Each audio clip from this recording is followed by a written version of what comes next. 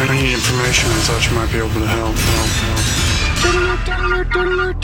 This is a My Talk Dirt Alert. Everything you need to know from the world of entertainment and pop culture at the top of every hour on My Talk 107.1. Now tell us everything.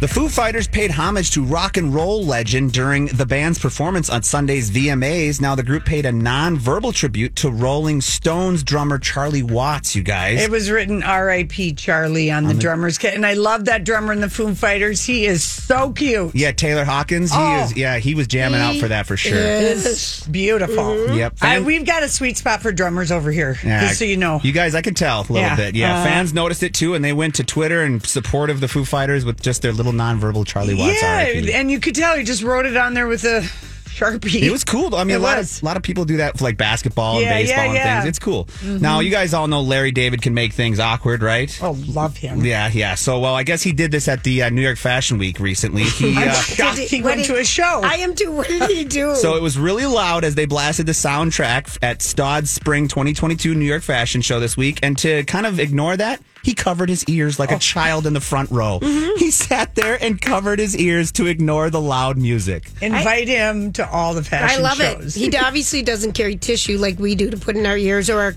earplugs. Yeah, it's so loud. They blast the music. It's so loud. I could see the pictures. He looked like he was not having a good time. And we have some big news surrounding Kate Hudson and her boyfriend Danny Fujikawa.